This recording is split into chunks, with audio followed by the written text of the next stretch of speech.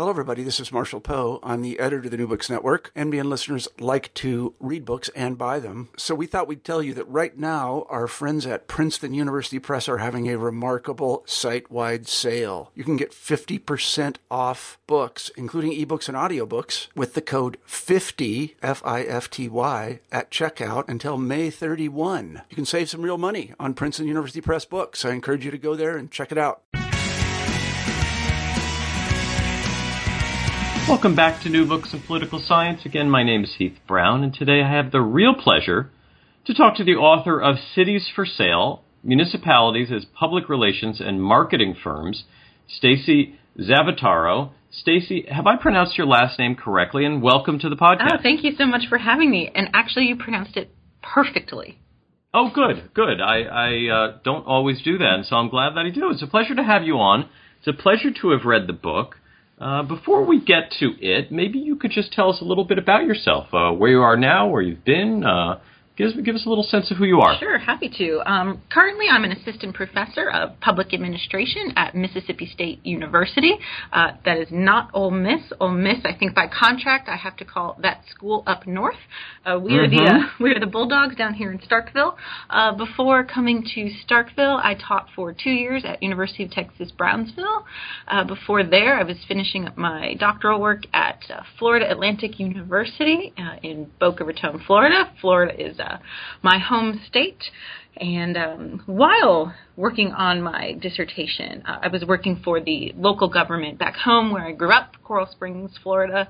I had worked there in high school, volunteered there in high school, did my undergraduate work at the University of Florida, came back to do my doctoral studies, and went right back to work for the local government. Yeah, and your book really reflects some of your background, and you do get the sense when you're reading the book that you've observed a lot of this very closely. And so we'll talk about some of those observations you make. But let's start a little bit grander, both with the title of the book, but also sort of the organizing metaphor of the book, which is that is a city as a public relations or marketing firm. And before we even get to what the metaphor suggests, why this metaphor and not others? What does viewing cities through this lens allow us to see and learn that other metaphors don't allow? Yeah, and I think for me, I love using metaphor. I love teaching through metaphor because it just flips our brains a little bit and gets us to see something that we probably encounter every single day, but haven't really considered in another, form, shape, or fashion. So why I chose this particular metaphor, municipalities, as public relations and marketing firms, is because that professional experience that you talked about, I kind of saw this shift happening in local governments, trying to see, well, gosh, if this is happening maybe here, is this happening somewhere else? And so the short answer to that question was yes. A lot, actually. So when I tried to filter that through what's going on in the field of public administration in general, using a metaphor that you can derive from a business sort of lens made sense. What do I mean by what's going on in public admin PA in general? There's, as you know, Heath, a big shift in governance structures toward running your government like a business, for good or for ill, and there are scholars certainly on both sides of that debate.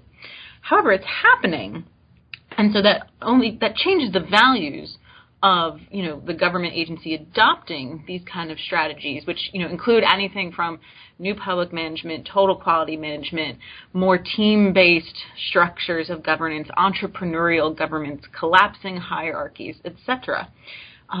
So one of the things that also came about when you start running, your government like a business is then promoting your agency and your organization and your city as a business. So that's why, to me, that grander metaphor, seeing it as a PR and marketing firm kind of made sense. So what that metaphor can then show us is how some of these activities, regarding promotion and branding and marketing, which still give people a little bit of a queasy stomach in public administration when I say those words.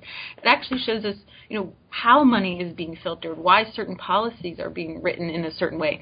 Gosh, why even text looks a certain way, sounds a certain way, and what you can use in these platforms, especially digital platforms that people like you and I are going to check first before even driving to a place. So it really just shows us more of, if business-minded governance is happening, this metaphor is another way of looking at some of these policies and practices associated with that shift. Yeah, and this isn't just a metaphor. Yeah. It's really just reinforce what you're measuring in the ways that you measure it. So you described 6, I think what you refer to as selling tactics that cities may use. So briefly, what are those tactics? What are the things that cities can do if they orient themselves in the way that you've just described? Again, for good or for bad. Right. So how I derived these, first was I can still remember kind of actually taking all this data, all of these, promotional strategies that cities were doing, collected all of these documents from cities across the country, and really tried to figure out what are the patterns, what am I seeing here, and, eventually doing it kind of primitively, writing all of these things down on index cards that I could move easily and categorize. And so once the stacks were, piled in a way that I felt comfortable with, I thought, okay, now what do I call these things, basically? So, and one of the comments that I get often when I talk about some of these tactics are, okay, we don't have a lot of money. We're a small local government. What can we do? So what I'll share with you regarding these tactics is there are some, obviously long-term strategic ways to use these. And then there are more, short-term things that you can do for not a lot of money. And I can certainly give some examples. So the first kind of selling tactic that I found was just an overall effort toward branding, and I purposefully list in my book branding as the first because ideally when carried fully, all of the policies and practices for your city will have that long-term strategic goal that help improve the place brand, the place, sort of image, what you and I as consumers, as visitors, as potential new residents would want to associate with the place. So I have to be clear though that branding, though, how people often confuse it as branding equals a logo or branding equals a slogan. Well, those are aspects of any brand, but the brand is those are the sort of physical embodiments, if you will, the things you can see. But there's also this, hedonistic, affective, affective, emotional attachment that we have to places especially. I said at the beginning, Florida's my home state.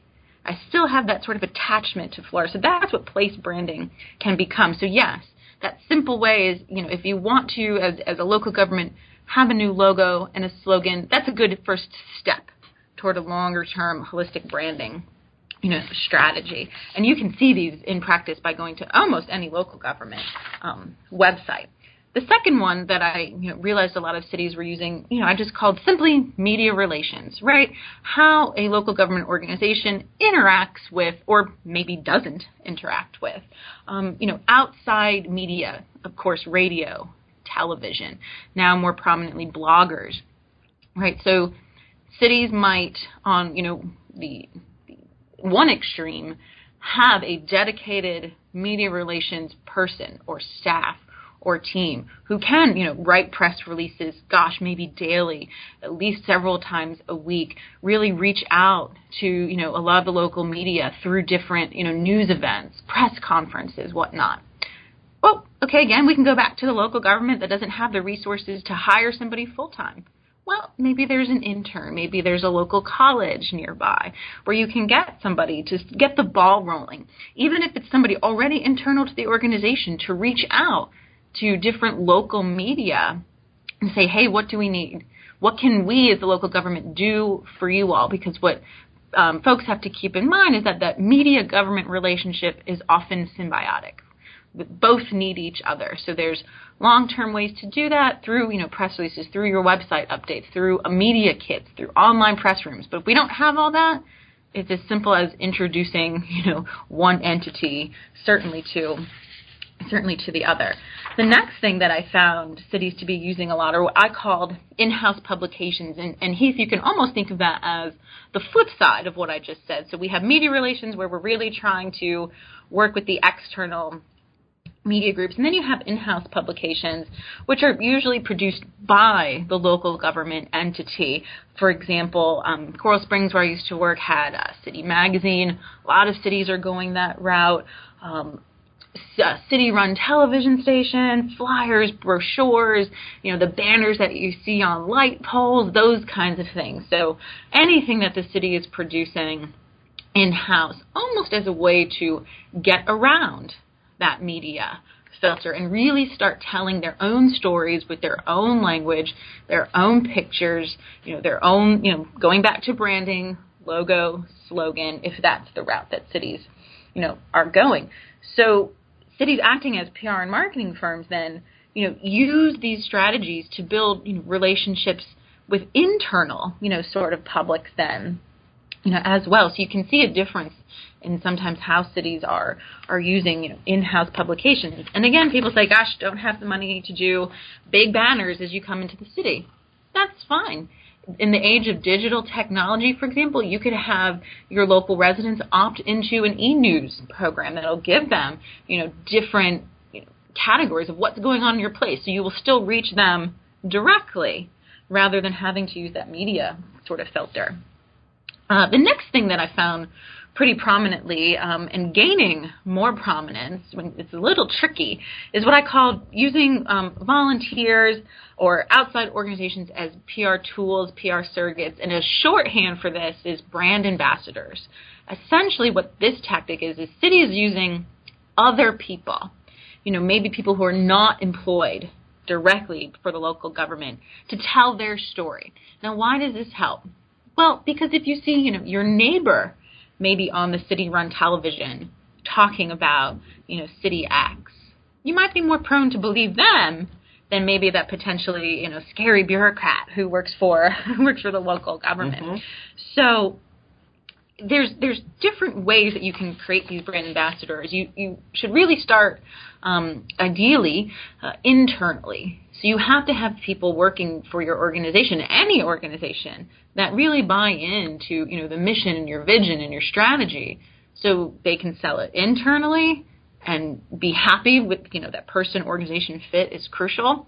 And then you work on the outside. So for an example, what we did once in Coral Springs was for our annual State of the City presentation, found some local volunteers who are on a bunch of committees for the city, some prominent business owners, and just sat them down and on camera had them talk about, how has living in Coral Springs helped, your business?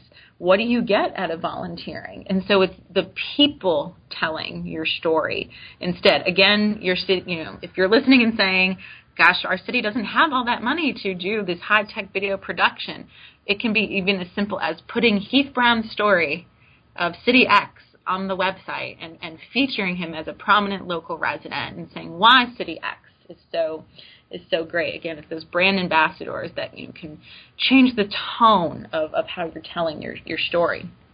Now, the last two tactics, in my opinion, work together pretty well and are more sort of ephemeral, a little bit more effective and emotional, if you will, because it's easy kind of for me to see, okay, did a city put out a press release? Yes or no? Does a city do its own magazine? Yes or no? Those are pretty easy. But when you're talking about things like the fifth tactic, which I called aesthetic and effective appeal, it's a little bit trickier because aesthetics clearly means something different to me than it would my neighbor, than it would their neighbor, etc. But these, when cities do this, are those image-laden appeals to why you want to be in this city, why you want to visit this city. The clearest manifestation I found of this was public art. And cities using public art to really tell a story of the place, really give a feel for the place and say why public art helps, why it helps community, right? If you can't do a whole public art program, there's something simply that you can do, like a street cleanup, and get the community involved and talk about improving aesthetics in the place.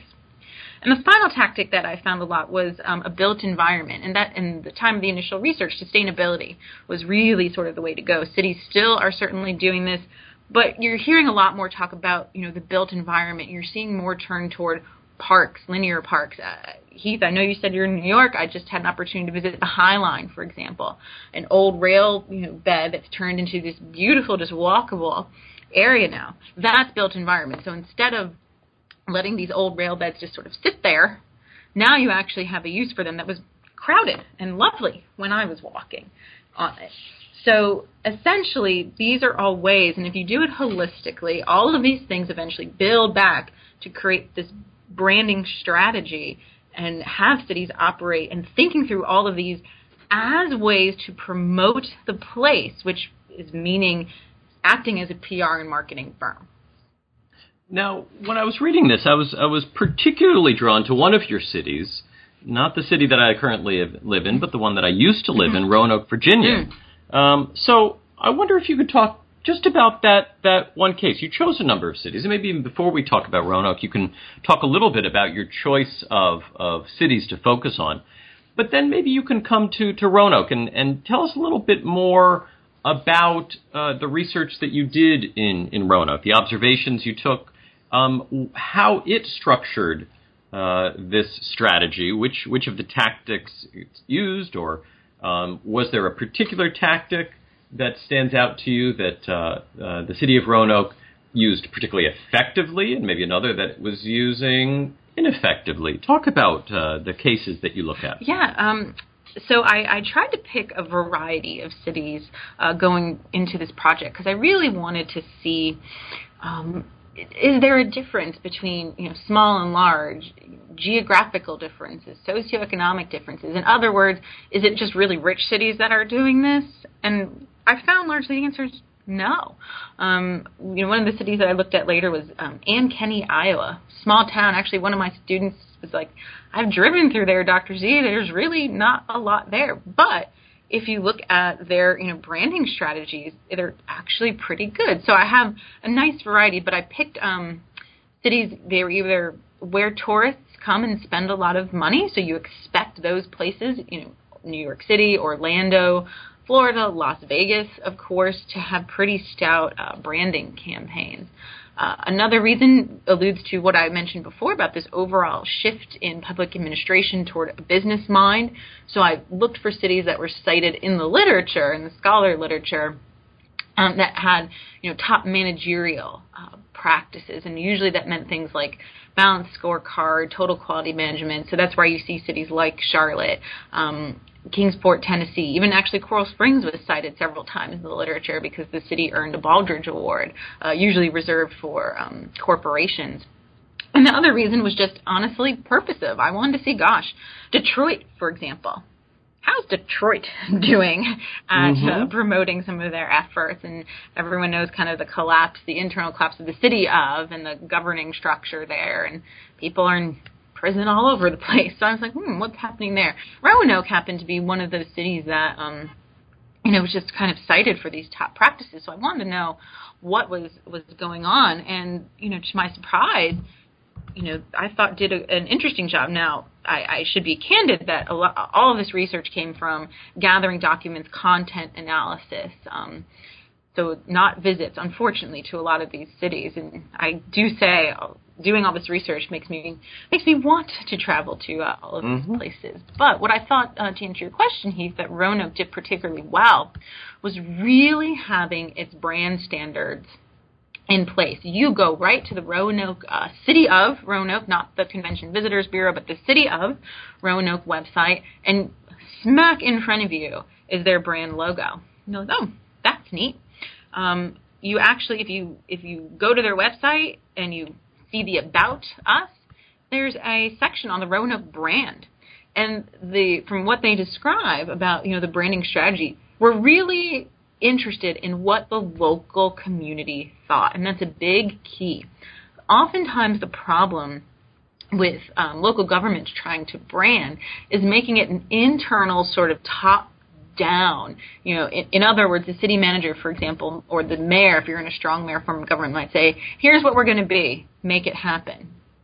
Okay, that doesn't often take into account, though, how the people who are the most direct recipients and beneficiaries of these branding practices in terms of the economic development opportunity, for example, really feel about their place. So Roanoke did what some other cities, do, and actually did studies, did charrettes, reached out, had committees, and made sure all of that data, was put in place, and then tied it back so all these people that helped, could really see, oh yeah, I might, hey, that's my comment up there, or I talked about, the parks and whatnot. So then, interestingly enough, which I hadn't seen in the cities that I'd studied, and I'm sure it's out there, so I would love to hear from your listeners and alert me to other cases. But Roanoke, did something I thought was interesting, which was tested their brand, not just amongst the community. So they had that community involvement, they had that community buy-in, but tested it really amongst other big cities in the country, internationally, to see how people would respond to it. So, after doing all that, which takes time and money and personnel resources that I realize a lot of places don't have, but that's actually what needs to go into it. So you can see exactly what that star image means. The city can tell you why they have this, how this helps. There's brand standards then, how can that star look? Where can it go? So there's actually trying to protect the integrity of that brand. And another quick example of Roanoke, and I said earlier, gosh, if you can't do a whole, in-house publication program, and you could have your people sign up for a newsletter. Roanoke does that. You can customize it. Now I'm seeing a big move into, of course, we all are, social media and reaching out to people that way. Again, with all the social media, it's branded. You are going to the City of Roanoke's Twitter feed, for example. So there's no question that you're getting, the information. So what cities like Roanoke are doing and are striving to do are getting that good balance between, okay, we know we have the image, we know we have our brand identity to protect, but we also need to give you, our residents, information. So not only are we going to do, for example, a citizen survey every year, every 2 years, we're going to actually share that data with you and then show you later on, now that we see what you're saying, ideally, how we're going to make changes based on that. So Roanoke was one of the exemplars for me of a place, of Phoenix, Arizona, for example, was another one, of getting that interesting balance of not trending so far into image that you forget that you're still a service provider. Yeah, and I guess that's what I wanted to ask you about, because a lot of this makes sense. A lot of it is logical. Mm-hmm. But politics and governance sometimes isn't logical and certainly isn't always neat. Mm. What if you could talk just a little bit about the political dimensions of this? What are the costs? What are the consequences of getting this wrong? What are the stakes at play for city managers or mayors who invest in a brand that either doesn't stick or that works for the attracting businesses but not individuals, or for attracting older residents to the city but not families? And talking about that, have you gotten any feedback from people who, look at the title of your book, Cities for Sale, and say, oh, this must be a critique of this? And there are aspects of your book that are critical, but it's not on the whole critical of the idea. So put us a little bit into the political context of this. Talk to us about that side of the issue. Yeah, and that's a great issue and a great question, because our elected officials and even appointed officials, our city managers and whatnot, are in tricky spots, because often these are the folks that you are looking to as your representatives, who the folks that you've entrusted, to, hey, you promised me mayor development and I don't see any. Hey, city manager, in your annual budget letter, you told me you're going to fix all these roads, and we actually don't have any money to do that. So you can see how people will get disappointed. The problem, with that political dimension is trying to balance all the stakeholder demands. Because, Heath, you point out, what happens if you only attract certain kinds of families? What happens if you're only attracting business? To me, what I always talk about when I talk to the groups that you're mentioning, mayors and city officials and whatnot, is you have to step back and first, before deciding to do any of this, say, do we even need a brand? Is there enough here? Because if you do have, say, a city of 150, 500, 1,000 people, maybe the answer genuinely to that question is no. We can't afford it. We're not going to be able to do the things that we want to be able to do. And if we have already scarce resources, how do we justify to our tax base, well, we're spending all these thousands of dollars on basically what ends up for a lot of places becoming a zero-sum game. You're either coming to my place or you're not. We're not going to do this whole regional thing, although, in my opinion, cities should be, especially if you do fall into that smaller, category, pooling resources. So you can see then, it's a long way to say, you can see then how, mayors and our city managers are in this precarious kind of position. But if you do ask yourself that question, and the answer is yes, we want to try, then it goes back to what you said of, okay, what do we need to do? Who or what do we want to attract? Do we need to attract more big business? Okay, that's a whole different sort of, marketing campaign. Do we need to attract families? Okay, if the answer is yes, well, do we actually have the infrastructure to do that? Do we have the school system to do that? You could clean up your downtown. You could redevelop your downtown. You could put in parks. But if you don't have schools, families are not going to, move to a system where they can't have, a high-quality education. So, again, there you're talking about a resource drain. And maybe that money would have been better allocated in a different way. So what I tend to argue, and I do take a critical stance, as you said, not in my book, but some of the other pieces that I've done, especially toward cities that move, as I alluded to before, kind of way too much toward the branding and promotion. You run into issues where, one, people start ignoring it, either your internal employees or, the external people to the city, so it's not really achieving what you want. Another issue is when your image and identity don't match. The brand identity is what you as the government organization, again, I say government, that's what I study, but what the organization tries to put out. So going back to, Roanoke, that sort of star logo with the mountain in the back I talked about, that's kind of the visual brand identity. But the brand image is what you and I conjure when we think of a place, right? I said, you told us the place where you're currently living, has a lot of, images associated with it. People either want to travel to New York City because, it's going to be constant shows, all this good food, and other people say, oh, it's too dangerous, can't go there. So it's a different, brand image, despite the city trying to put out an identity of, look, we've cleaned up. So when those two things don't necessarily align, you run into a gap between, promise and delivery. Again, if you've promised this new family or these new families that you want to attract, we have great schools, only to find out, well, maybe they're a D school. That's not a good thing. So if you can't deliver what you're promising, you run into different gaps. One of the other problems that I've found is something called auto-communication, and it's exactly what it sounds. You're talking to yourself at some point. And this is, as you can imagine, Heath, dangerous for governments, especially those that are trying to learn and trying to grow and hear what their citizens are saying. This becomes a problem when, for example, you keep pushing out information that says, we're really focusing, for example, on aesthetics. Aesthetics. It's everywhere. Look, we're cleaning up the city. Look, we've filled this pothole. Okay, and maybe you have. That might be great. But then what happens if you do that survey and all of a sudden, the people who are now paying attention to the aesthetics, it goes up. But does that mean anything? Did you really learn anything? Or did you just hear what you wanted to hear?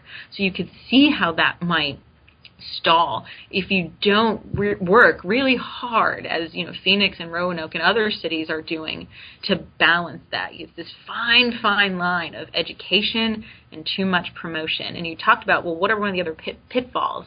Not to pick on Coral Springs because it is my home, but there is an article in the local paper by an opinion columnist who basically said the $70,000 that the city spent on its latest branding campaign was, to put it nicely, he used different words, but to put it nicely, was basically a waste, considering that the brand came out to be, quote, everything under the sun. And that's a problem that I alluded to before, because you're in Florida.